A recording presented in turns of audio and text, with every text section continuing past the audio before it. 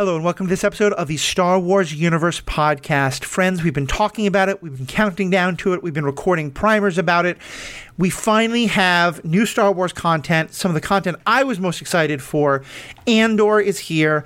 Paul and I have both seen the first 3 episodes, and we're about to talk about them. And I think some of you in the chat and who are sending in feedback have seen them as well. You're going to have some great things to add to this conversation as well. We're going to get into all 3 episodes, talk about the things we like, talk about things we think are happening, talk about anything else we had other feelings about, all that and more right after a commercial break that the PM company may well be in control of. So if there's any ads about industrial mining or anything like that, be careful, because their cops are hardcore.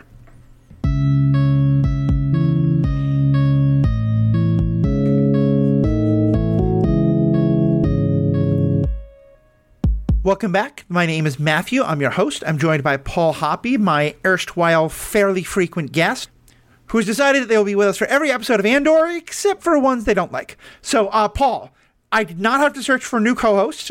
You are in so far after the first 3 episodes? Yeah, I was going to do a whole, sort of suspenseful, thing about how I felt and what I thought about, the first few episodes, because it is a fairly suspenseful show. You know what? What the heck? I'll do it anyway. I was, they come out with so much content in, each sort of thing these days, right? Whether it's the MCU or Star Wars. Okay, just those 2 things especially. There's I'd say Star Trek is putting out fairly frequent content as well. I believe that. I haven't watched it, but I believe it. But it feels sometimes it feels like a little too much of just a couple of worlds to me. And so in terms of being excited for every new Star Wars thing, sometimes it feels like a little bit much to me. And so I actually got more interested in Andor the more I thought about how kind of not typical Star Wars it is, which isn't a slight at typical Star Wars. It's just I can rewatch Return of the Jedi if I want. I can rewatch The Mandalorian, or Rebels or whatever. Right. I really enjoyed how much the first few episodes of Andor, which overall, and really without complaint, I loved. I really enjoyed how little they felt like a Star Wars story and how much they felt like they existed within the Star Wars world. Yeah, I think that's a really good way to put it. To me, the first thing I wrote in my notes is, this is Star Wars noir. Yeah. And then I was like, well, it's either noir, but it's not really detective as much as it's the one person who's down on their luck in a dystopia and suddenly finds themselves in the middle of some crazy conspiracy, And it was just, there's so much about this that felt so fundamentally different from everything I've seen Star Wars do, except possibly The Mandalorian. But in some ways, I kind of feel like The Mandalorian is a bridge to this. And I just but I loved it because it felt very intentionally like they were doing things that were just so, you and I have talked at length about the fact that the bad guys, and I say that with quotes, but that's the whole point in Star Wars. Vader is whoever he is and all that kind of stuff. But the stormtroopers and the TIE fighter pilots, they're literally faceless. They're in masks. They look like, stormtroopers out of a nightmare. And so you can kill them with impunity. Right.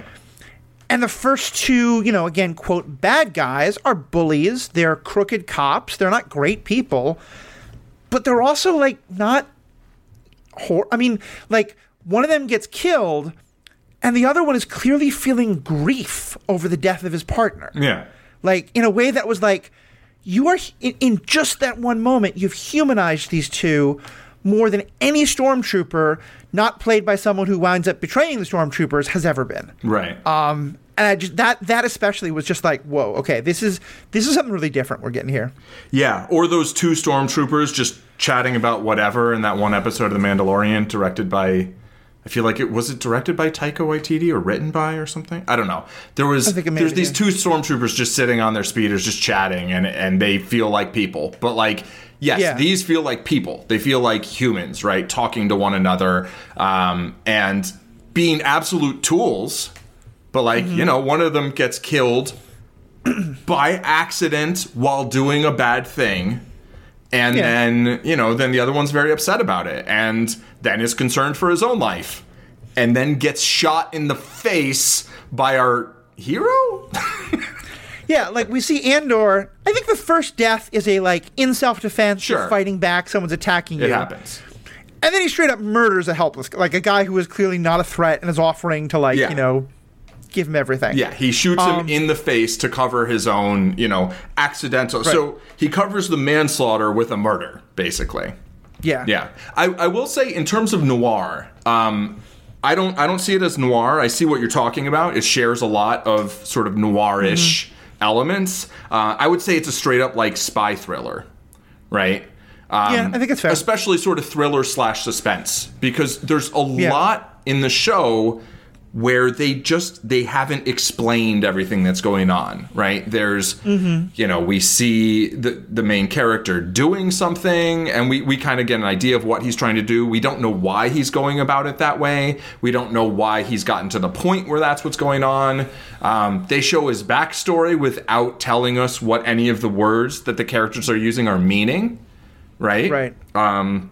But I think nonetheless it conveys a lot of mood, and I would say, like, specifically, I feel like this show has the it doesn't have the feel of most Star Wars shows or movies or whatever, but it does have the look of them, where like often people say look and feel, and I feel like they kind of just mean the same thing, but like here it's like it feels very different from most Star Wars stories.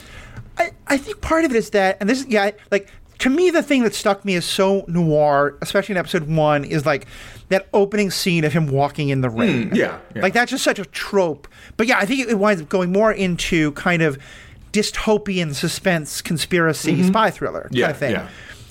And I think that's part of it is I don't think we've ever lived this much in the dystopia.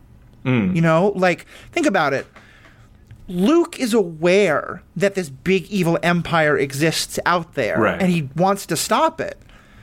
But he's not really experiencing it on a daily basis in any way. Right, like, they're moisture farmers in the back end of nowhere. They're doing fine. Yeah. In this, it definitely felt to me like a dystopian future. It's the past, I know, but like, you know, it had that feel of look how oppressive everything is. And we'll get more to specific characters, but in many ways, the sort of I call them cops, and they're basically cops, but like the corporation investigators, that whole story to me especially felt like that because, you know, in the later episodes, they get more SWAT team, but especially that first episode, I was feeling a lot of sympathy for that cop who he just knows 2 people on his team got killed that he wants to investigate.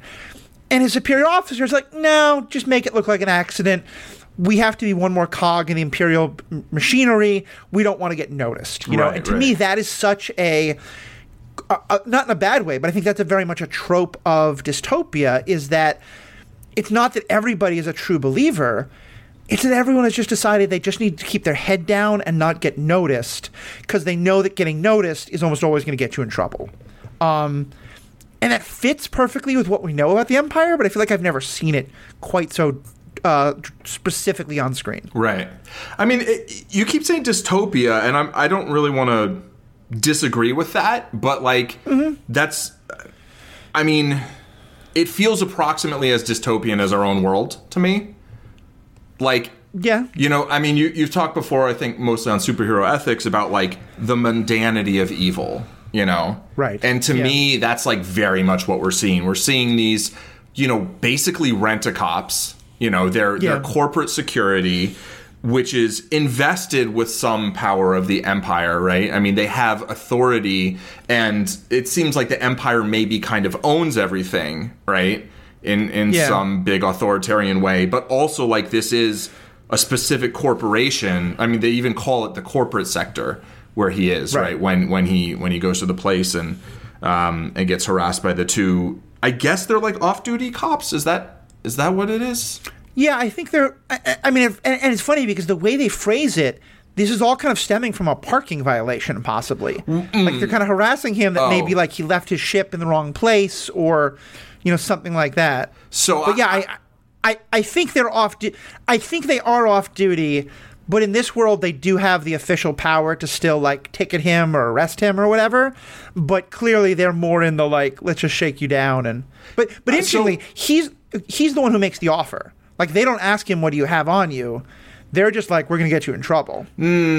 Yeah, I got... So I wasn't sure that they were actually, like, working in the capacity that they said they were. I got the impression that they were... So first of all, the first scene after he's walking through the rain, they're in a brothel, right? Right. Yeah, no, they're definitely off-duty. They're in a brothel, right? They're off-duty, but, like, I thought they were just... They work in the... They're part of the corporation, but maybe you're right that I think they were higher up, and then they got demoted basically because to me it didn't seem like they were actually trying to give him a parking ticket. My interpretation was they were shaking him down, and they were just hassling him, right? And then it wasn't, and whether they were off duty or whether they were cops or not, like they were basically just like, we're going to mess with this guy, and he made the offer as a sort of like, okay, let's just kind of. Cut to the chase. Yeah, but I'm not sure. Did he actually have the money, or was his plan to like disarm them and jump them, basically? Like, I think his plan was to disarm them, and I don't think they're on the same level as like the SWAT team or the investigators we see later. I think they're more. Yeah, they're more like, if those are rent-a-cops, these are the night watchmen. You know. Right. Like, they're definitely a wrong level. To go to your dystopian point, though, it's interesting that you say that because just recently I finished watching one of the more recent Star Trek shows. And, Star Trek has done this thing where in the Star Trek universe, terrible things started happening, in the 1990s because when they're writing in the 1960s, that seemed like the far future. Mm-hmm. But in the Star Trek world, by the time of the 2020s, we're supposed to be in a pretty bad dystopia. And so they sent some characters back to the 2020s, and it was very much like our own world. Yeah. And it was basically like Star Trek being like, yeah, we are in a dystopia. Right. So, yeah, I would agree with that. Like, I think it definitely is and they did some very clear allusions to, like, I thought one of my favorite lines, and a line that made me go really like, oh, okay, you're not being very subtle here, was when they were harassing Cassian Andor's character, who has a distinct accent that we know is Latin, and with all the stuff that carries with it. And they said maybe he swam over, right. Which is like quite a lot of migrants cross the southern border by trying to swim across the Rio Grande, and often are unsuccessful and perish because of the horrible conditions there. So, yeah, that felt like a very clear, like. You're right. It's not like a Hunger Games level of dystopia. Yeah. It's definitely fairly dystopian, but it's kind of similar to our own world in some definite ways. Yeah. Yeah. I think one of the reasons I don't love spending a lot of time in really overwrought dystopias in fiction is like, I'm like, I already live here.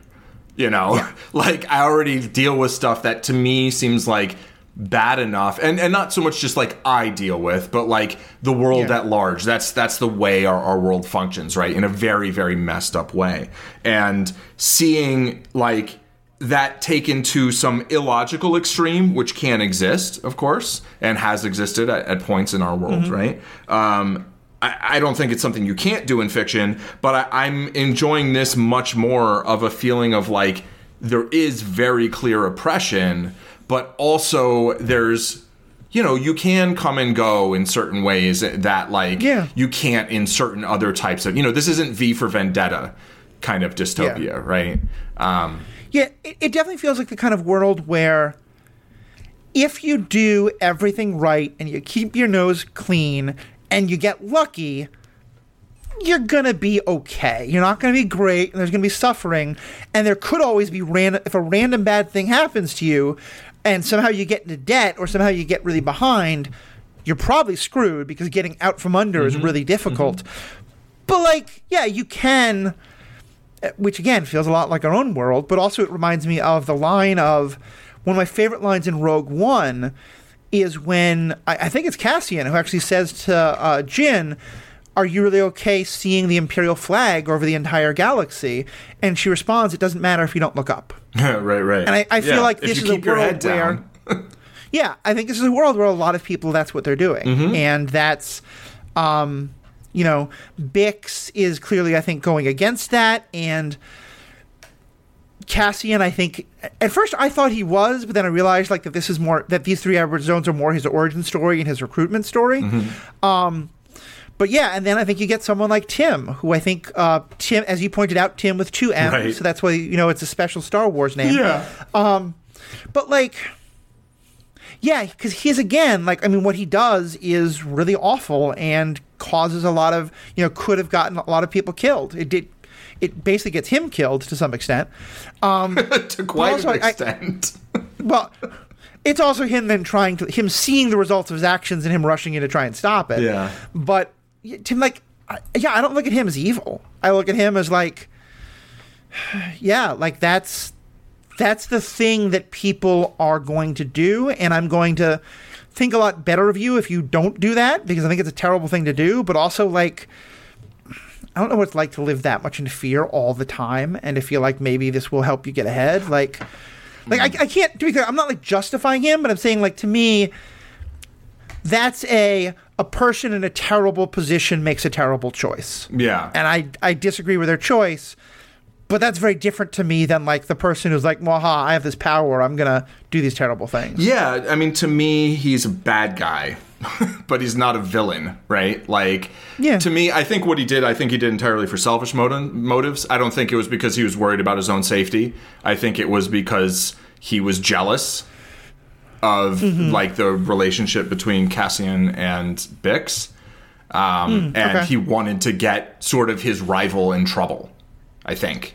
Interesting. Okay. And if you want to say that's so that then she'll be safer or whatever, and then Cassian won't be bringing heat on them. Well, he's the one who brought the heat, So right. I think, I think that was a very selfish act, and I would say you could call it evil, but you could also say, he thinks that this guy killed some guys and he's turning him into the cops. A lot of people would think that's just the right thing to do, So right. To me, he feels very human. He feels very reasonable in terms of, by reasonable, right. I mean, I don't want to call humans reasonable. He seems like he does a thing a person would do, right? And that was, my biggest hope for this series really was just that it would be written in a way that felt less like character actions were attempting to cause things to happen in the plot, and more like characters were doing the things that character would logically do. And I just felt that throughout, And I said, I don't want to see, people making doing stupid things, and then that's why things go he does something incredibly stupid, right? He does something that is inadvisable and I think, mean and selfish, which is reporting him. And then when he's going towards the cops, towards the what are they called? The company enforcers or whatever. When he just keeps going to, he's what did you do? What did you do? And then he gets himself shot. I felt that feels like the stupid thing that stupid guy would do, kind of to me, And it's an understandable that's a situation where you're gonna freak out, and that's understandable. And you shouldn't get shot by cops when you do that. But that, unfortunately, also feels very, very clearly like a line drawn to our world, tragically. I think it's all very true. I think, I did not get as much that he did. I think you're right that if he's doing it for more the selfish, get rid of my romantic rival, then yes, I would. That to me feels a lot more selfish. I took it more as I realize they're looking for this guy. They're going to figure out where he is, and if one of us doesn't turn him in, we're all going to get punished. And to me, what that was more than anything was, I think one of the things that fascism can do, and I think has done and to me it's against that dystopian idea, but not... Sure. We're going to keep repeating the thing about the real world. I don't want to keep... It's always all the time. But is the idea of... this fundamental trust in the system that if I actually do what the system wants me to do, then I'll be okay. It's only the bad people who have to worry, and it's that same, and part of that is an utter terror of if I do anything that looks or smells like it could be the wrong thing, I'm going to get in trouble. But you kind of, to get through the day, what you tell yourself is, no, this isn't as dystopian as it seems. This is fine, because as long as I do the right thing, I'm going to be fine. And I think either way, whether it's his jealousy or it's more the fear, I think what we're talking about, what I'm saying there, is exactly what happens in the later part, because to him, Andor is the problem. Bix isn't. Right. So when he sees the cops doing something wrong to Bix, he fundamentally doesn't understand, because in his mind, the cops should only do that to bad people, quote unquote. And in the same way, the idea that he's like, well, no, I'm just doing the right thing of telling them Bix isn't one of those people. We should save her. And yeah, it's very stupid, because he just doesn't believe that the cops would ever do it. You know, it's very much that case of like the person who's dead, who's very much pro whatever the authority is, until they're the one that gets screwed by the authority. Right.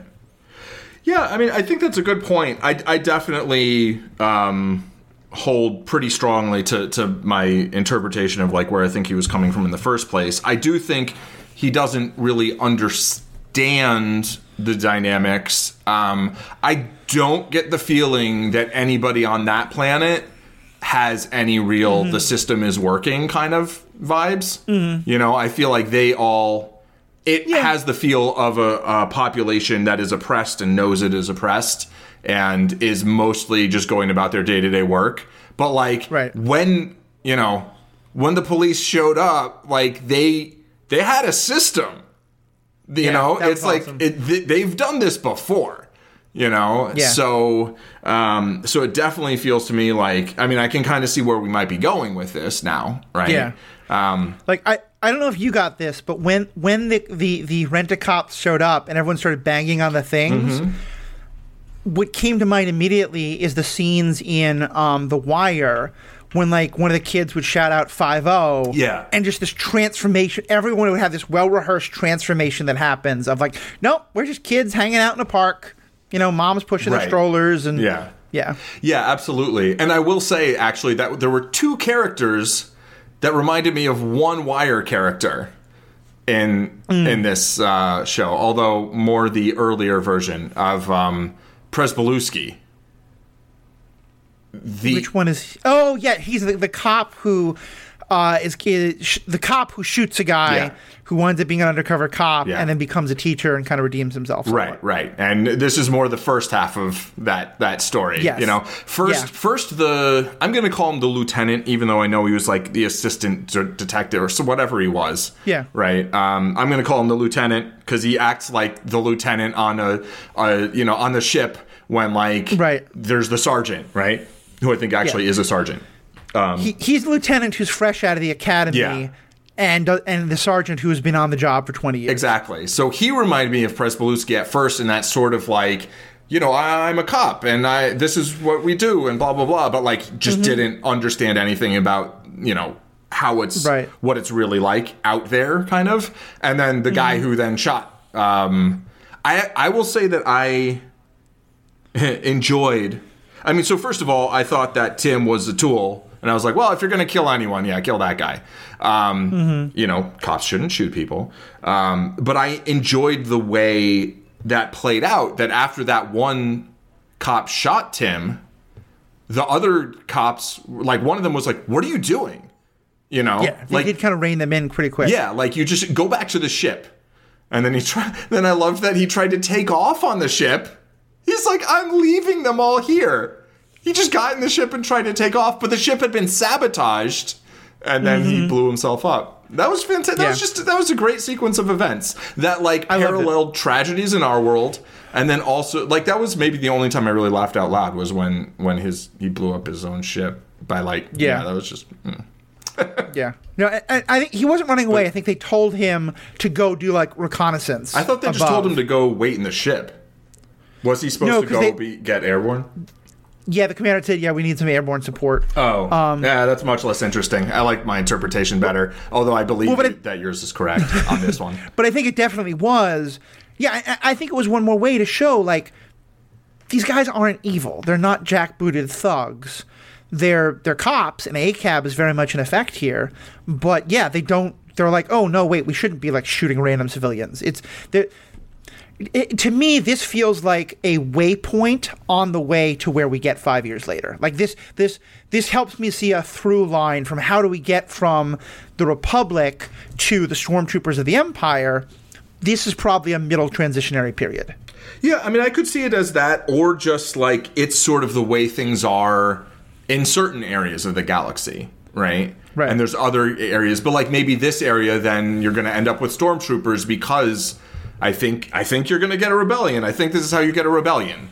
You know? Yeah. I mean, that's how we got a rebellion in 2020, right? Like in a similar fashion. It's, you know, yeah, and the sort of like aren't evil. Like they're not mustache twirly villain evil, right? But like they are people who, you know, signed up with a at best questionable organization to at best do some questionable things, but also to maybe do some. I mean, it's like, you know, I think one thing we haven't talked about is that the lieutenant was told not to pursue this. You did mention it, right? But like, yeah, I'm curious what you thought, because in the first episode, I was rather sympathetic to him, and I was like, I thought where they were going to go with it was, I was like, oh, okay, I'm kind of rooting for this guy because, like, yeah, he very much says, it's like, no, you can't kill our people. That's wrong. We should investigate this. And so he disobeys orders. He kind of goes rogue cop. Yeah. And I was like, so I was thinking maybe they're setting it up that, like, him and Andor are going to wind up be buddies because they both are against, like, this whole system. Right. And then like, second episode, it's like, okay, now I'm going to use a SWAT team to go get this guy. Yeah. And I was like, okay, so less that. But, yeah, like, did you have any sympathy for him at the beginning, or just, like, kind of, like, good feelings towards him and his, like, yeah, people were killed. This is bad. I want to find out what happened. No. Okay. I had understanding, right? And yeah. I don't know if I'd call it empathy, but like I was like, yeah, if that's your job and people are killed and someone tells you don't investigate the people who were murdered, like you investigate the people who were murdered. Of course. Yeah. What you don't do is then take a team of 12 uniform, like that's not investigate. Just go and investigate. Don't go in with a SWAT team, you know, like went about it wrong. Does not seem to me like a likable fellow. But but I did think, I mean, it's funny because here we have someone who's an authoritarian who's disobeying authority because he doesn't like what the authority's telling him to do, right? Which is sort of the paradox of authoritarianism is like at the end of it, it's ultimately just like kind of like people want to do whatever they want, and it's like whoever has the might and has the power just kind of gets to decide what gets done, right? And so this person's basically taking it into his own hands. Right. Yeah, because I think that's the thing, like it's kind of what I was saying at the beginning, that in any sort of authoritarian society, you're going to have the zealots and you're going to have the bureaucrats, you know? And he's the zealot, and the other guy is he's like, look, let's not let the Empire notice, you know? Right. So, and just to kind of bring it back, 'cause it is funny that we've gone, to me, this is one of the most important things about the show, but it kind of bring it back to the bigger picture. That's why I love this all so much, because this is, to me, this is a very believable part of what life under the Empire would be like, especially during this period when we're not quite in open galactic civil war yet. Right. And the Empire's like, no, we still have the Senate. It's fine. Yeah. You have human rights as long as you don't, do bad things like breathe. That we're going there, and that's a big part of where the Death Star comes in. Is like, okay, yeah, we're done with the pretense. Yeah. So that. Good. No, it feels that way to me as well. I'll say that. Yeah. Definitely. So let's back up a bit and talk about Cassian, because this is obviously his show. He's the name of it, and we're getting a lot of his flashback as well. Maybe let's talk about the flashback specifically. Like, how do you feel about the scenes that we're getting there on Kenari? I think the people are called Kenari. I think the planet is also called Kenari, but maybe the planet is Kanar. I'm not sure. Right, like. But yeah, what was kind of your take on? Because as you pointed out, that's new, and I think we've definitely had people talk in foreign languages before, but I think for the most part, unless it was like a one-off line, most of the time you had someone there to translate. Like R2 would beep in a bunch of ways, and Luke would say like, "Oh, come on, it's not that scary." And you don't know what R2 said, but clearly he said something along the lines of, like, hey, Luke, this is too scary, you know? Here, we're not getting any of that. What'd you think about the way they told this story? I loved it. I will say that this is another thing that really... Well, this actually feels very Star Wars to me in two ways. Mm-hmm. One, you know, Star Wars, A New Hope, had a fair amount of that, right? From early on. It had, you know, Utini. It's like, you know, I still don't know what that means. But, like, I mean, I guess people do, right? People know things about how Jawas speak. But, like, you have a fair amount of that.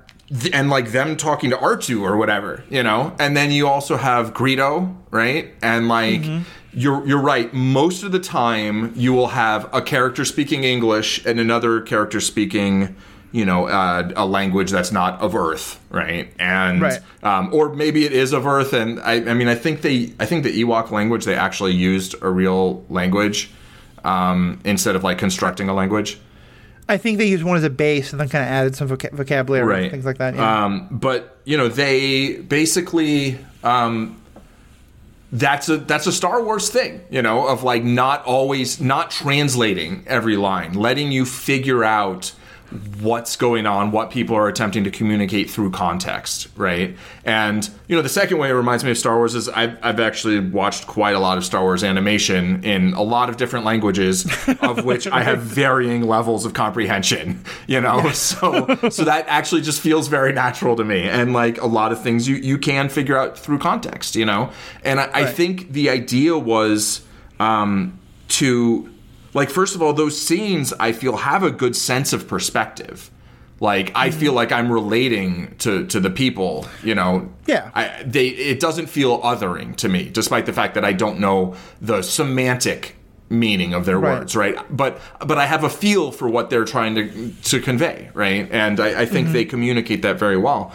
And second of all, it does give this sense of, like, okay, that is a very different world and dynamic that this character grew up in, right? And so we can understand the character a little bit more without even understanding the words. And then second of all, because I think the show is based so much on, you know, suspense and sort of mystery and the unknown, I feel like it plays well to not really let us know exactly what's going on, not let us know exactly what's happening. You know, and these are like childhood memories anyway, right? So often those might be, like, a little sort of soft and murky and hazy, right? And not, you don't remember the exact thing someone said. You remember, like, the general ideas and right, exactly. Like, and so I thought that was really interesting in the way they sort of gradually revealed the mystery and didn't explain everything. And to me, it places a lot of trust in the viewer, which is something I always appreciate, right? It's like there's a lot of trust in, like, look, stay with us. Like, we don't need to have things blowing up all the time. We don't need to have, you know, lightsaber battles all the time. We're just going to tell a compelling story. We're going to tell it in a dramatic way that isn't, like, overly dramatized, but that, like, draws you in. You know, it felt very much to me like it was, like, drawing me in. And I will say, at the end of the first episode, I was like, oh, that was the end of the first episode. And then the second episode, I was like, oh, that was the end of the second episode. And then the end of the third episode, I was like, they did the right thing releasing 3 episodes on the first night. Yeah. That was the right play, because the third episode is where you finally feel like, okay, now I feel like I know where this is going. There's more action, and, like, it's like, okay, you know, whereas if they just released the first one and there's, like, a week, like, what is you know, it would have felt a little weird, I think. Yeah, to me, I mean, I think the show is going to be about Andor in the rebellion and his interactions with the rebellion.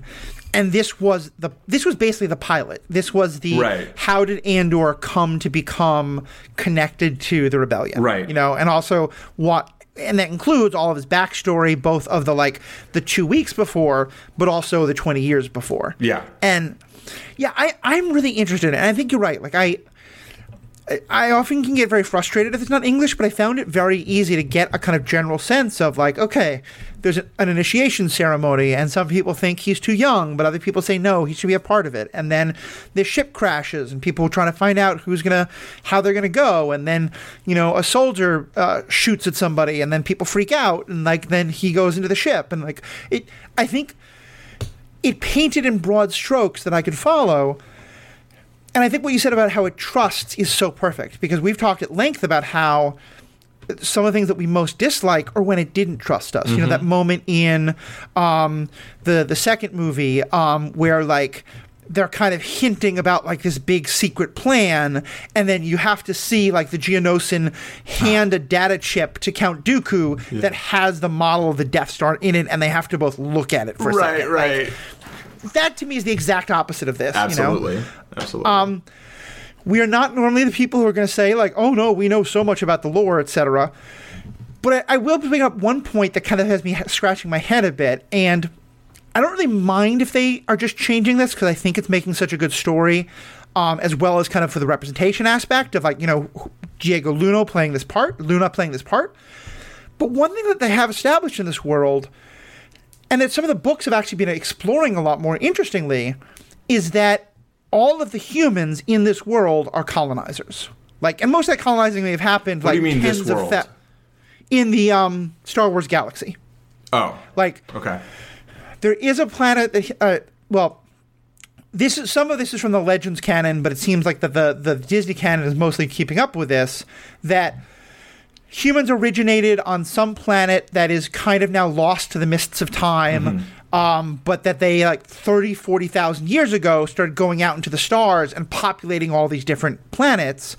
And that's why you have humans on so many different planets, some of whom are quite different from each other. Right. So on the one hand, like, I liked the idea of, like,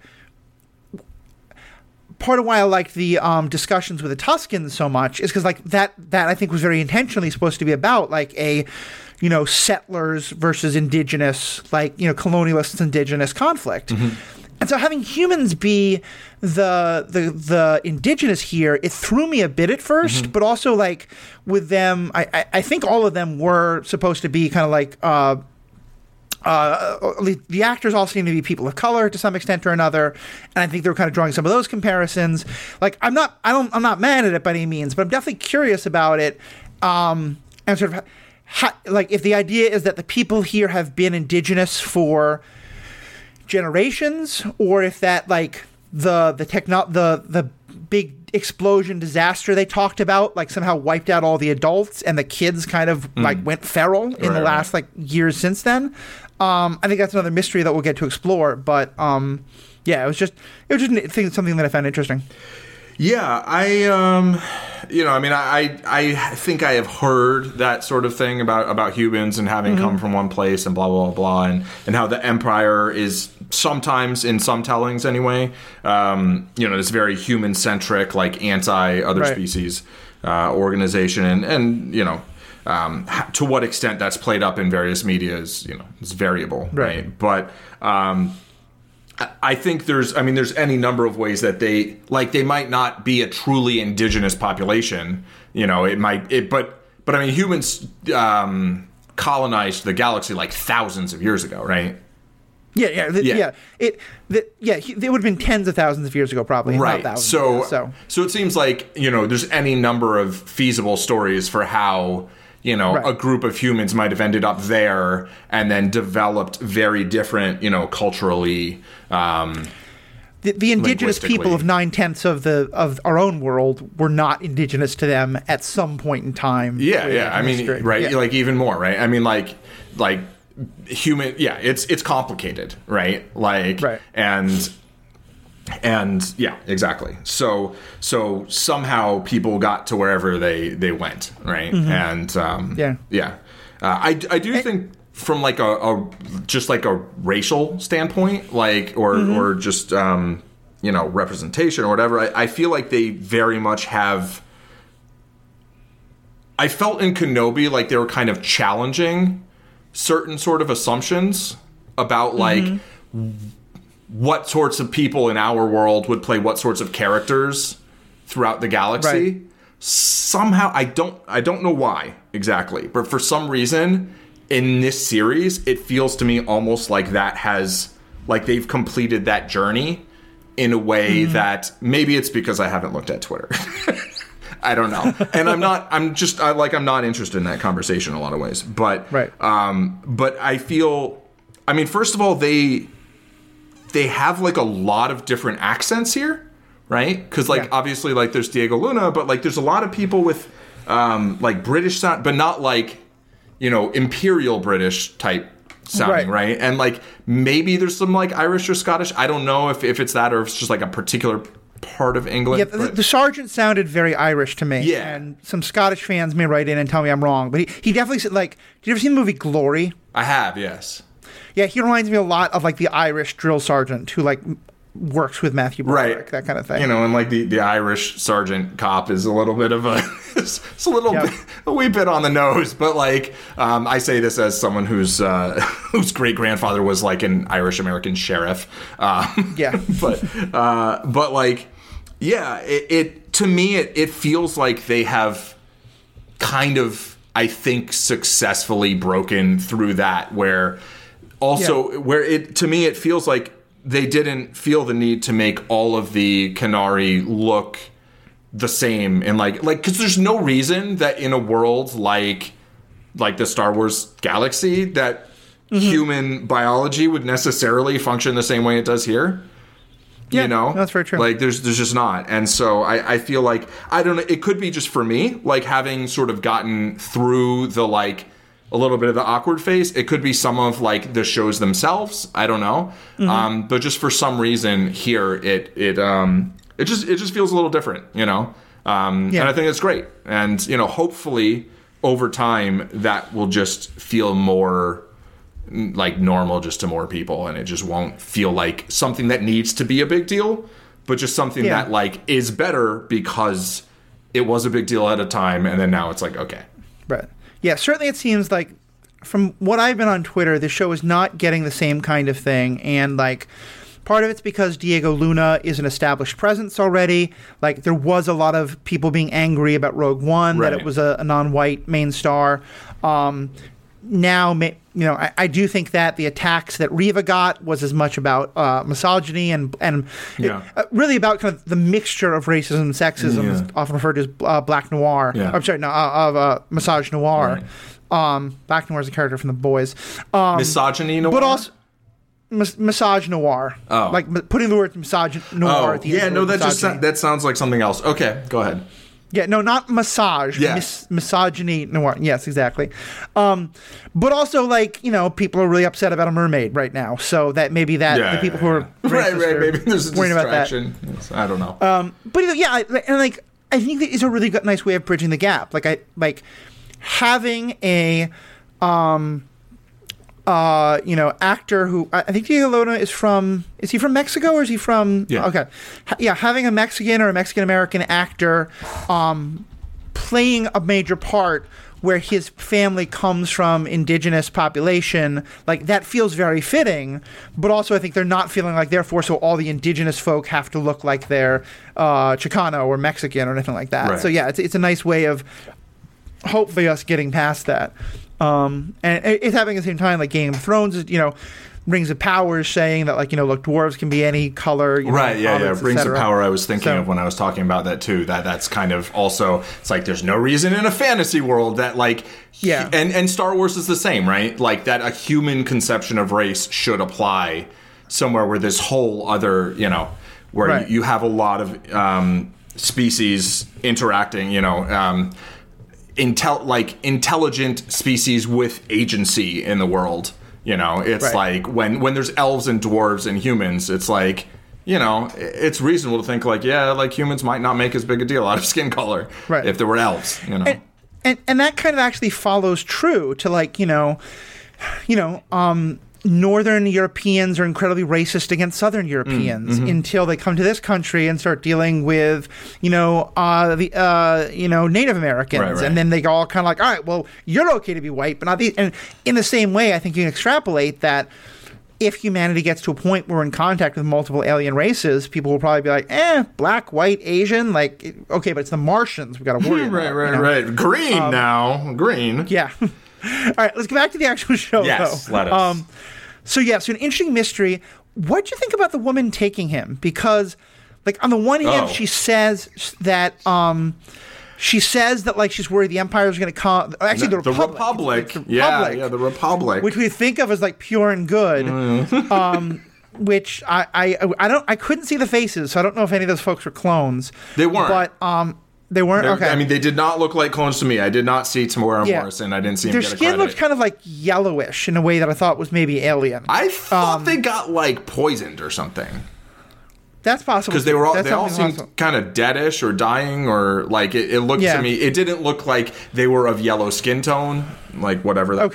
It looked to me like they were. Because it even to me almost looked like there was like something on them. I don't know. I could be wrong though. Yeah. It could be poison. It could be that, like, that's the ship's, like, fuel exploding or whatever it is. Yeah. But yeah. So, like, I understand her concern, but. White people finding indigenous children, deciding they would be safer back home and taking them back home without their consent is not a story that often ends well, nor is it a story that is unknown to us in this world. And they're telling it unproblematically, and I wonder if that, like, do you think we're really supposed to believe that she had to do this, or do you think we're supposed to believe that, like, yeah, that might be an issue that comes back up that Andor Cassian has some mixed feelings about? Kind of both. I mean, I don't think it has to be white people. Like, I think anyone taking someone from their home without really consulting them, it's pretty questionable. On the other hand, like, if you're right that person's going to just be killed if you leave them there, okay, sure. But, like, I don't know. It's to me seems like a reasonable, it seems like a reasonable act with some very questionable, it's like, I don't know if this is a good idea. She thinks it is. Yeah. If her assumption is correct, then I think it's probably the best thing to do. If her assumption's wrong, it's very much not the best thing to do, Yeah. But, like, I do get the sense that the Republic is going to go there and is going to kill all of those children, except maybe for his sister or something like that. Right. That's, it... Yeah, that whole sort of sequence was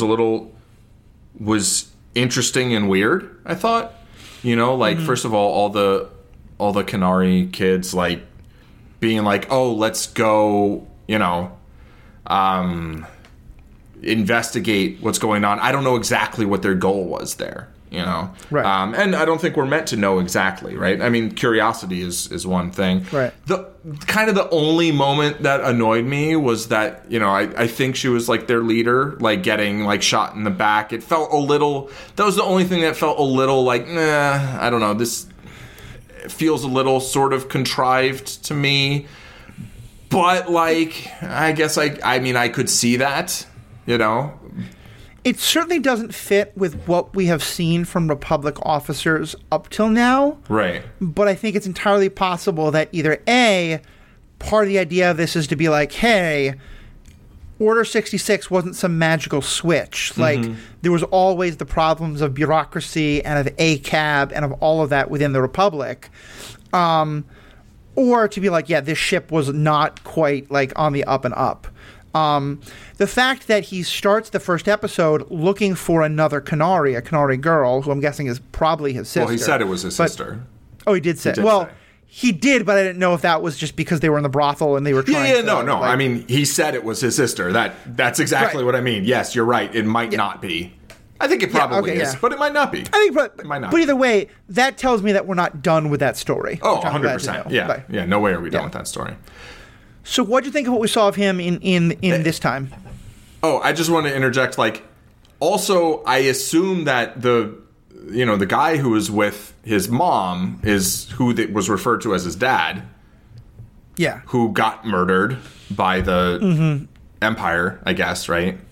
Right. Which I think, good choice, not showing the hanging.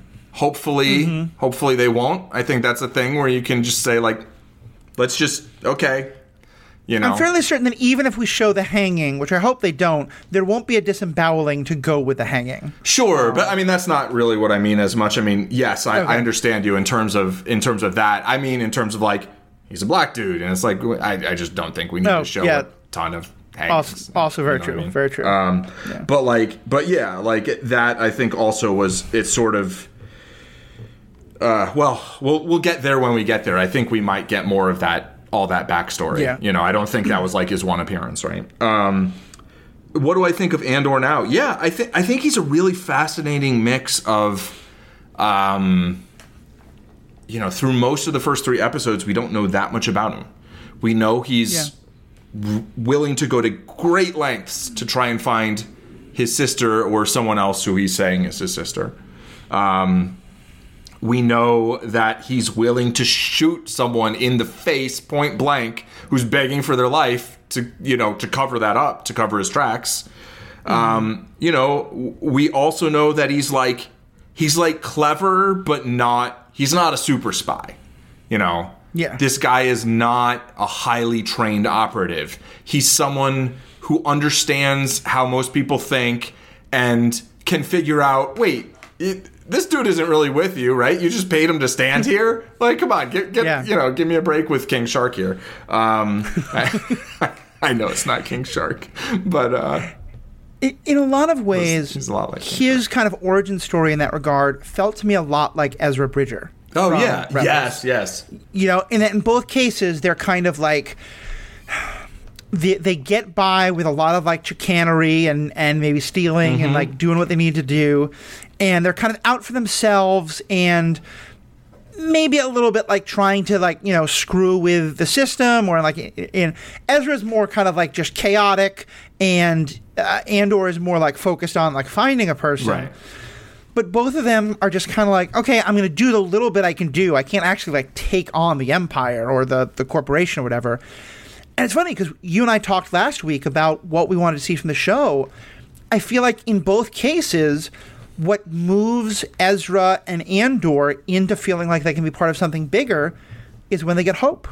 Yeah. You know, that's kind of what the story is. That this is about like, there could be something bigger you can be part of. And in some ways, I think Andor's being offered the possibility of hope. He doesn't really believe it yet. Yeah, he's not there yet, for sure.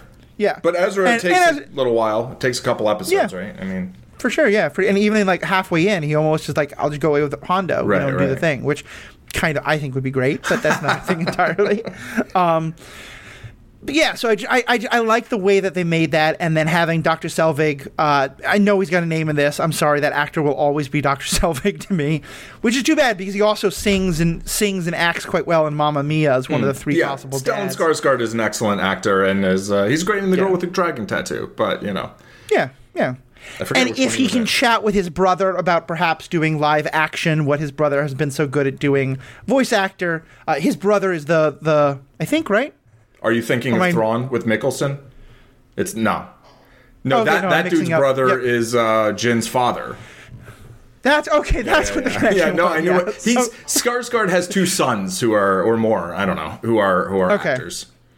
Okay, got it. Yeah. Okay, so anyway, I was like, I know what you're thinking of. I didn't like no, but yeah, yeah. And his character I also like because he's not a Jedi either. No. You know, they capture the investigator, the detective cop, and that guy is like, yeah, kill him. And Andor's the one who says we shouldn't kill him. And I like that too because to me this is very much like the Saw Gerrera era of rebellion, where it's just like, we're trying to do what we can, but this is dirty work. This is what doing what we have to do. Like, I don't think this guy would, if Cassian tells him the story of the 2 rent-a-cops he killed, I don't think this guy's going to be mad. He might be mad at him like, that was stupid. You should have covered your tracks. Right, yeah, you should. What did you do with the bodies? Why didn't you hide them? Why didn't, you know, but like, yeah. He might be like, why didn't you go back to the brothel and like shoot the madam who, you know, could have given you away? But like, he definitely isn't going to be like. I don't think she was a madam, by the way, but. Okay, one of the other people. Yeah. Just that utterly flat hairstyle was very odd to me. It's amazing. But kind of awesome. I loved it. Yeah. I actually really liked her as a character in the like 2 minutes that we got, you know? Yeah. I mean, we got a brothel in Star Wars. Right? That is aggressively PG-13 in a world that has always been G to PG. Right. Well, I mean, there's a lot of dismemberments in Star Wars. I feel like solidly PG. You know, That's fair. G, you're not supposed to have so many dismemberments. I'm pretty sure. That's fair. Yeah. To me, Andor does two things really well. One is just he's a fascinating character. Yeah. But also, so far, I fundamentally believe that this is the person who becomes the person we saw in Rogue One. Yeah. Which we talked in Kenobi about how hard that is to do. I think the fact that we've only seen him in one movie instead of like the wealth of things we've seen Kenobi in. But yeah, to me, like that was the one thing I was really nervous about, and so far at least they're nailing it. Yeah, he feels very believable to me, both as a person, just simply in this show, and as a person who becomes that person, right? Yeah. Who still is, you know, fairly disillusioned in a lot of ways, right? But he's just like, I'm just doing what I think, you know, is the best that I can do, you know? And here, the moment that, like, to me was a little bit of a pivot, not in terms of his character, but in terms of revealing to us his character, was when Skarsgård, I'm going to call him Skarsgård. we'll come up, we'll get the name next time. I will probably rewatch these episodes. I would have rewatched. If they did one episode, I would have watched it 2 or 3 times. But they gave us 2 hours. Like, I mean, what do you want? What do you want? I got things to do. So, yeah, in that conversation where he's just like, I don't remember the exact line, but he's just like, you know, look at them. They're so satisfied with themselves, you know? Yeah. They're so, you know, their overconfidence is their weakness. He's like, you just put on a uniform and rub a little dirt on your hands and you go in and nobody looks at you twice. You know, you're like, I'm the mechanic. They're like, yeah, okay, over there. Right. And I will say, like, I don't know. I feel like this show is making me like Kenobi more. I know Kenobi was 5 years before this, but like, you know, the scene that I think you really loved and Ashley really loved it, and for me, it didn't quite work 100%, was where, what was her name? But the rebel who was posing as the Imperial officer, right? Yes. I'll look up her name. I don't remember. Maybe she wasn't even posing as an Imperial officer. Maybe she was an Imperial officer who flipped to become a rebel. Yeah, she was an Imperial officer at the time of the show, but she was working as a rebel spy. Not even a rebel spy, as a spy for like the Underground Railroad. Right, exactly. There wasn't a coherent rebellion at that time. Yeah. When she like finagles all of her like getting in with the Empire, all that stuff into that like fortress, right? I didn't totally buy it for various reasons, but like this speech makes me like want to believe it more. You know what I mean? Yeah. Like it to me, it verbally sells me on what I felt like the way, you know, Kenobi was just the delivery to me. Just it's just whatever. I don't want to complain about Kenobi, but I'm just saying like this. To me, it almost like, and it's weird because this happens after that. But for some reason, it feels like it sells me on some of the things I felt like Kenobi was trying to sell me on. And so if I rewatched them, like it might feel different, you know. And that's one of the things about when you make all these stories in one setting is one story can either add depth or make you understand something better, or it can kind of step on it sometimes, right? And so, you know, you get both. And I think that's why, like, the Clone Wars we've talked about, I think the Clone Wars makes the prequels better. It doesn't fix the prequels by any means, but it makes me a lot more invested in the story and kind of fills in the gaps that are needed to allow me to find them a lot more tolerable. And again, some people love them, and that's totally fine. I'm not saying you're wrong. I'm just saying that wasn't for me. And I also think that, and you and me have had like reams of audio files about you know, our feelings about prequels. We don't need to go into that. I'll just quickly say though, to me, like, what we talked about in Kenobi is it's very hard to do a prequel. Like, the more established the characters in the world you're prequeling, the harder it is. Yeah. And this, I think, is doing the same thing as Rogue One, is that this is fundamentally in a world that we've never really explored. Right. We know what came before it. We know what comes after it. And we only know about Cassian because he's been in a different prequel, you know? So, like, there's much less of the, like, oh, no, that's not what was supposed to happen in Cassian's backstory. Like, because we don't know it. It's so left wide open. This is a prequel to a prequel. But but it works because we didn't... Rogue One told us a good amount about Cassian's character. But it didn't tell us almost anything about his story, right? It told us kind of like who he was, but not really where he came from or anything like that. So I would say the difficulty bar on this show as a prequel is actually fairly low, which is nice, you know, because I don't want a high difficulty bar on a prequel. That's rough. That's really hard to live up to, you know? It rarely is done. And you know, I mean, so far that aspect of it's a low bar, but you know, it's clearing it for me. The only thing that I need from that regard is no matter how much hope and no matter how much, like, not even redemption, but how much of an arc Cassian has, by the end of the show, I need to believe that he's a person who, if ordered, would go, you know, kill a person instead of trying to capture them, even though their own daughter was right there with you, you know? Like, I need to believe that he, you know... I don't. I'm going to challenge that one. Because I'm not sure that's necessarily what he was actually going to do. Okay, maybe the better thing is I have to believe he's willing to kill his informant. That, yes, 100%. Like, he can't get to the point. If he gets to the point where he's like, I never should have killed that helpless guard. I was so wrong to do that. I'll never do that again. Yeah, then that's not who he is now. That's not who he's going to be. It doesn't make sense to make him not that guy anymore. Like, I feel like Rogue One, the first scene you see Andor in, right? He shoots that guy. He shoots his informant because he doesn't want to get found out.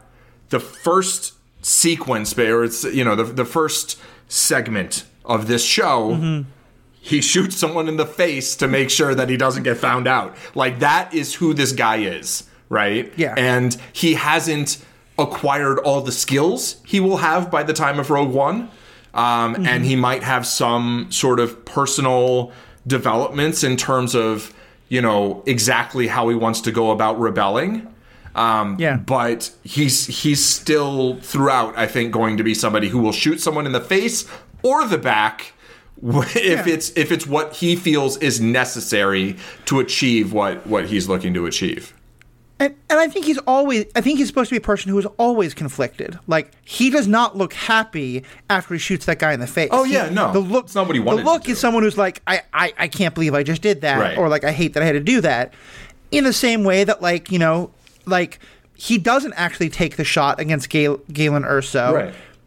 I think he does plan to do it, and the guy says, you know, the Force moves darkly around someone who's preparing to kill. Like, I think he means to do it, but so like, it's clearly something he's been there's a conflict within him about the dirty things he has to do, which, as long as they don't resolve that conflict, I think we're fine. Like, that's I agree.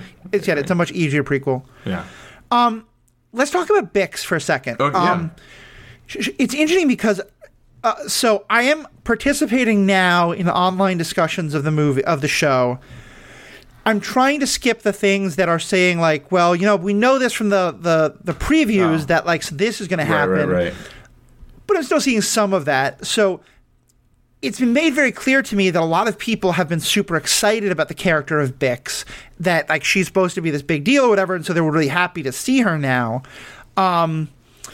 And so it was a little bit surprising to me because I didn't think she was a huge character in this, but I definitely think she's a very interesting role of the, like, I mean, I think clearly she's supposed to be a potential love interest, but also the, like, the person who'll call our hero out when he's being an idiot is always an important role, but also that she has, like,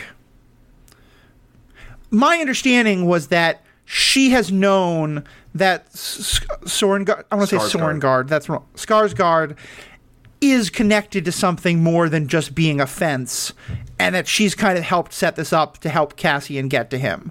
Like, but I think it's intentionally left very unclear. What do you kind of think Bix's involvement level is and where she's going? Well, she did say, I mean, that he wanted to meet him, right? She said that as a thing. I don't know. I don't care. I'll find out. I guess, is what I would say. Yeah. I enjoy her character so far. I think her like transactional sex like relationship with Tim is like somewhat hilarious. Yeah. Lee was like, why would she tell him that Cassian is from Kenari?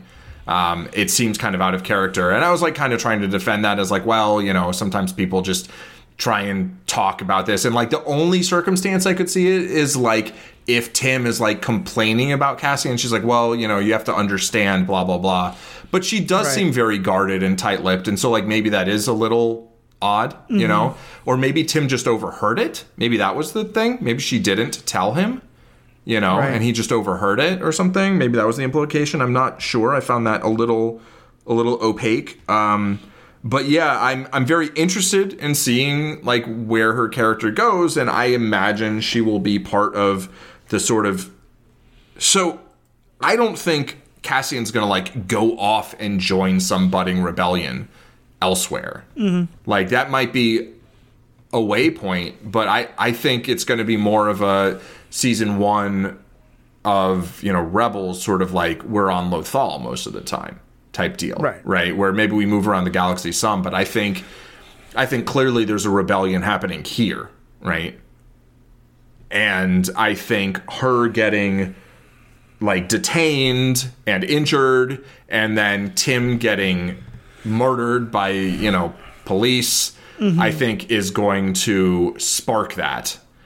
And I think a bunch of the corporate guard, whatever, the rent-a-cops getting killed is going to possibly cause like an actual Imperial presence, but at the very least we'll get some sort of corporate response to begin with, right?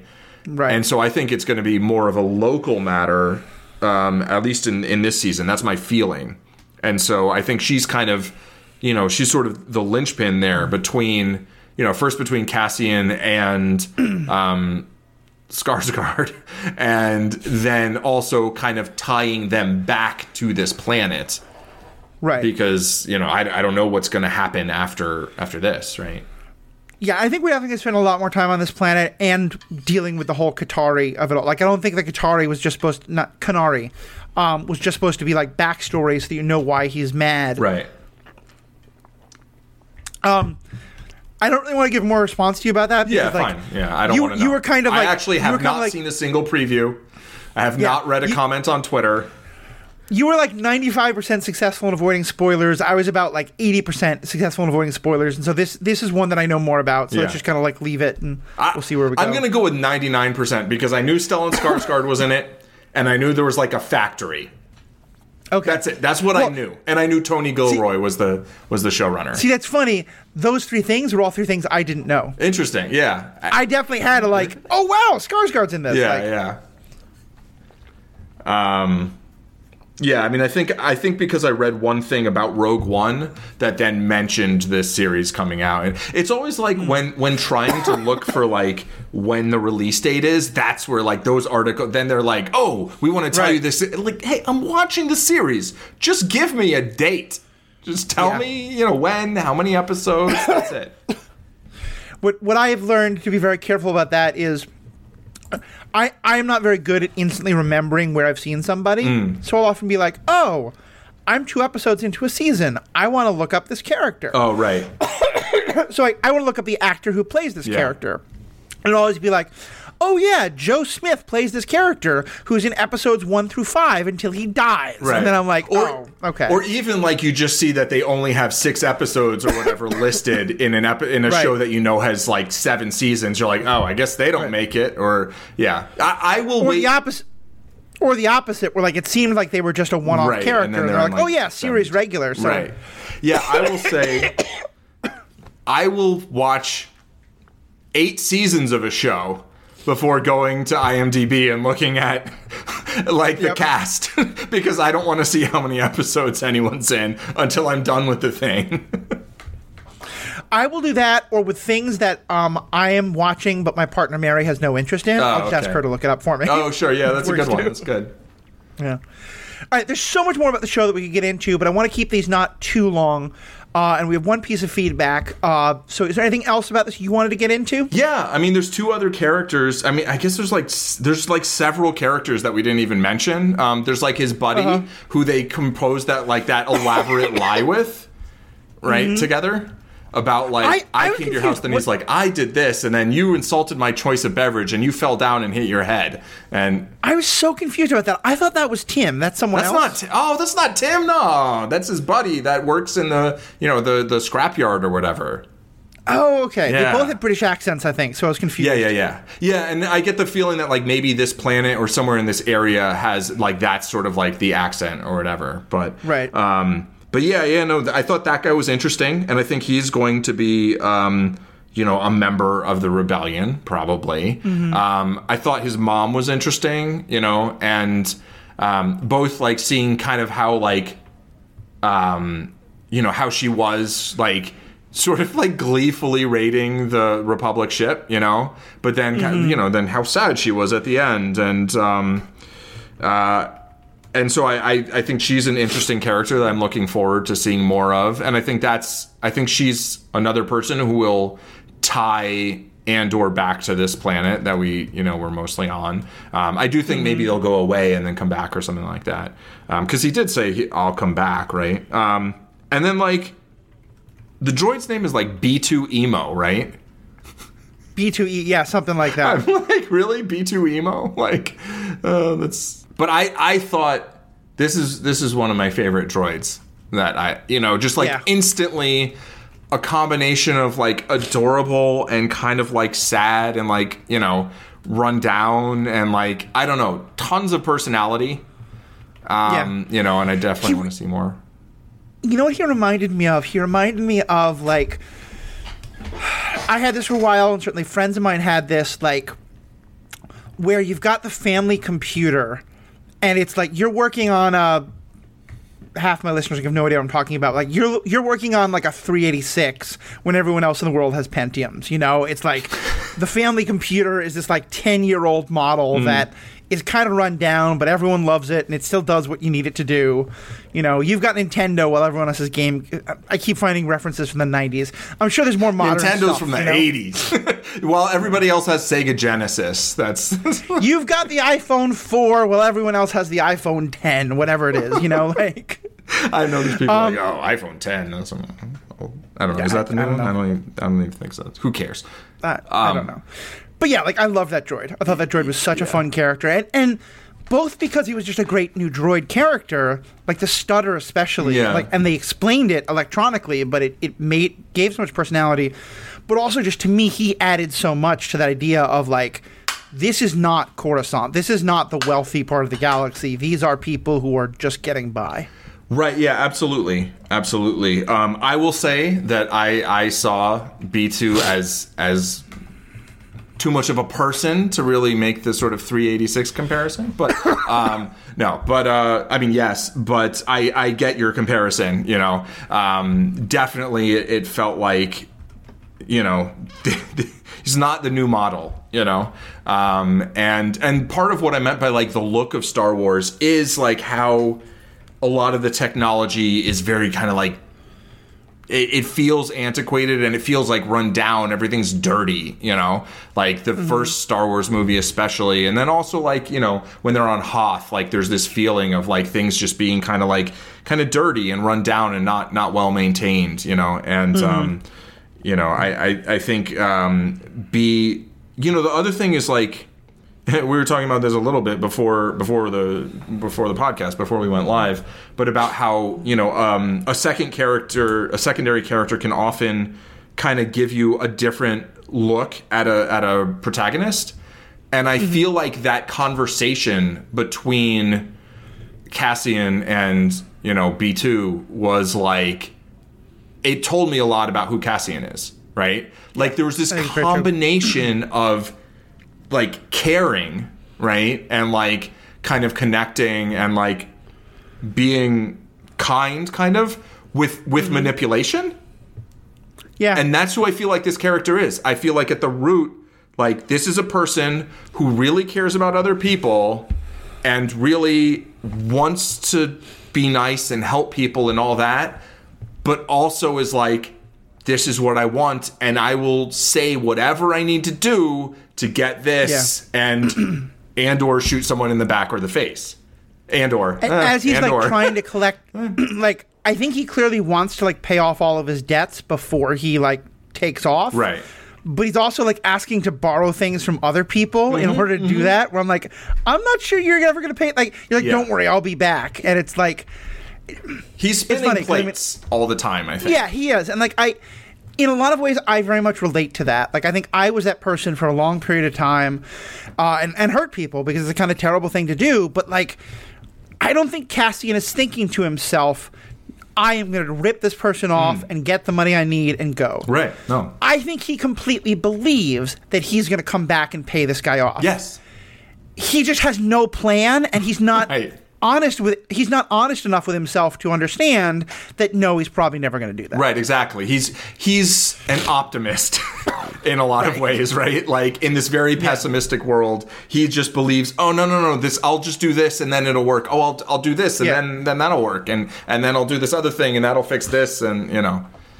And you can see that most people have given up on him. Most of them are like, they're either like, yeah, sure you will, or they're like, no, come on, I can't help you anymore. And it tells me a lot about him. Mm-hmm. That's all I had to say, basically. Okay, cool. All right, so let's get to our last bit of feedback, and then we will close out and have our stinger at the end. One more top 3 list. So we got written into by Darth Housewife. Great name. They wrote in, so excited this show is finally here! Exclamation point. Did you notice there was no music in that first fight scene? That hit me so hard, and I think made the point so well that this is not a fight where we're cheering for our hero. It was just straight up violence. What do you guys think? Love the show. DHW. Yeah, in some ways, I feel like this is the best made Star Wars thing I've seen in terms of film craft. Yeah. You know, everything feels so deliberate. You know, the look of everything, but also the sound. And Star Wars is a franchise that has relied so heavily on music, right? And a lot of that music is, you know, it's a way to score big, bright battles. And like that doesn't feel like that's what this show is about, you know? Yeah. And so I think that was a perfect choice to not have the music like, oh, and then this happens. It's like, no, it's this is what it sounds like when you're in a fight in the rain, you know? Yeah. It's messy. I think it's thank you so much, DHW, for writing in. I think this was such a good point. I actually tweeted about this when I was kind of live tweeting as I watched. And I said something about it, because it felt like it was one of those kind of silences that was, it wasn't something I had to go back and check. Like, I was incredibly aware that there was no music. And I think they said it perfectly. Is like the soaring music when the X-Wings are blowing up the TIE fighters tells me to be happy they're doing it. Right. The suspenseful music as the TIE fighters are targeting our heroes tells me to be worried. Like you said, this wasn't a moment to be like, cheer on Andor as he fights for justice. It was like, we're just showing you a story about a guy who's trying to do good and some people who are trying to harass him and treat him pretty badly, and here's what happens. And it just was, I think there were a lot of brilliant directorial moments in this, all 3 episodes, and I think that was one of the absolute best. Yeah, absolutely. Cool. All right, well, that's I think all I've got. Paul, what is the Zen Madman up to these days? Zen Madman is streaming every Wednesday at 8:30 Eastern Time with the Ethical Panda right here. That's me. That's you. Right here on twitch.tv/Zen Madman. Come hang out with us and give us your feedback. It doesn't have to be as brilliant as Darth Housewife's was, but and anything's appreciated, but that's not to say it won't be. So we'd love to have you for the live recording, but also I stream on said channel at 2 p.m. Eastern on Fridays and Tuesdays, talking about poker. It's very kind of poker technical stuff, so I don't know if it's for everybody, but everybody is welcome. And I also have a Discord now that I guess I don't know where you can find it, but you can just ask about it wherever. And I don't know. I thought I had a command.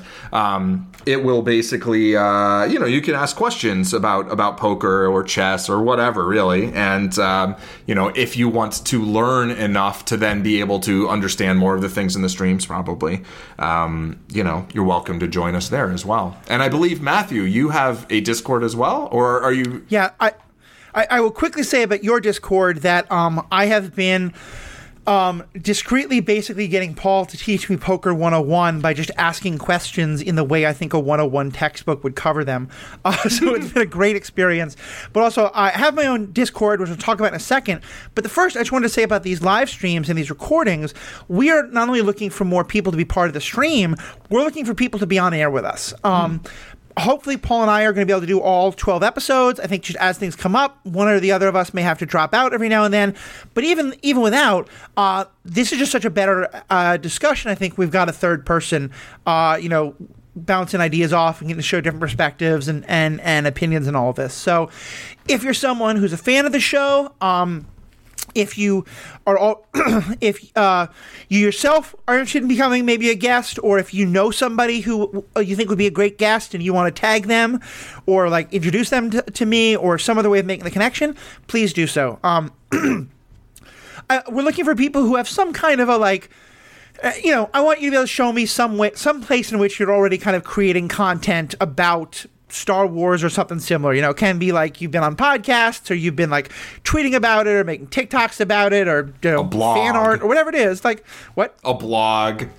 A blog, yeah. If there's a live journal you can dig up somewhere, I'm going to draw the line on a MySpace page, but anything else than that, totally welcome.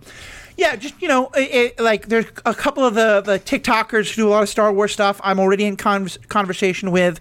Hopefully we're going to get some of the other Stranded Panda people on for that. But yeah, if there's other people who either you yourself will be interested or you think you know somebody else who would be interested, definitely let us know. Or contact me directly. Best way to contact me is at theethicalpanda@gmail.com. But of course, you can also find me on Facebook and on Twitter. All that information is on the website, theethicalpanda.com. And of course, you can also join our Discord. Discord is this weird sort of insider thing. I'm trying to find a way I would like to post a link to both of our Discords in the show notes. I'm not sure I'll be able to. Certainly, though, hopefully that'll work. But if not, because I think those expire pretty quickly, email us. You can make a link that lasts forever. A permanent link? Yes. Okay, perfect. So we'll go ahead and do that. But also, you can email us if you want to get access. But yeah, we'd love to have you as a guest, and we'd love to have your voice in any of these kind of things. So thank you all so much for listening. We're going to have one last stinger right after this commercial break that we still have no control over, and during which I will think of the stinger. Like an hour and a half in, here's a stinger. Yeah, we can do a stinger. Like the stinger should have been. There was something in the beginning. They were like, hopefully this won't ever go on anything. I'm like, that should have been the stinger. It should have been. You wanted to do like a brief, a preview of our upcoming discussion about Cobra Kai. Oh, sure. I was going to say top 3 Bourne movies. I don't know. I can tell you top 3 movies in which somebody was born. But wow, your face changed very, very quickly at that. Oh, folks, if you're watching on video, this was all supposed to be offline, but I'm going to save this in this may just be the This will be the stinger. Yeah. So, okay, folks. I'll be honest, we didn't come up with a stinger. I'll ask Paul a quick question, but mostly this hilarity is hopefully going to be your stinger. Paul, who's your favorite non-Jedi character? That's not really a thing. You don't have favorite characters? Yeah, I don't really do favorites exactly, but... Okay. Who's an actor you'd most like to see in an upcoming Star Wars thing? Oh. Give me Karl Urban. Yeah, I can see that. I always want to put Karl Urban or Idris Elba in anything, so... Idris Elba is going to be mine. Yeah, I would love to see Idris Elba as, he can be the king of a planet. I think he could be, a really badass Imperial general. He could be part of, something in the Mandalorian world. He could be part of something in this world. I don't know, but that's who I want. Yeah, get that, yes. I said Karl Urban, and then I thought, maybe I should have said Idris Elba. So, yeah. Well, Idris Elba has decided he will not be Bond, which is fair because it would be about, as he understands it, like a 20-year commitment, and he's 50 years old. Fair. So that's fair. I wish we'd picked him 10 years ago, but, fair enough. But yes, get him into Star Wars somehow. Yeah. Also, I mean, you could go with, like, Simu Liu, and he could play Carson Teva's, like, son. I think that would be funny. Oh, yeah? That could work. That could work. But all right. Well, thank you all so much. I hope you all have considered yourselves properly stung. Tune in next week, and we will do more Andor. Or do some... every single time I say and/or now, it's just, yeah, okay. Every time I use voice to text and say Andor, it comes out as and space or. Yeah.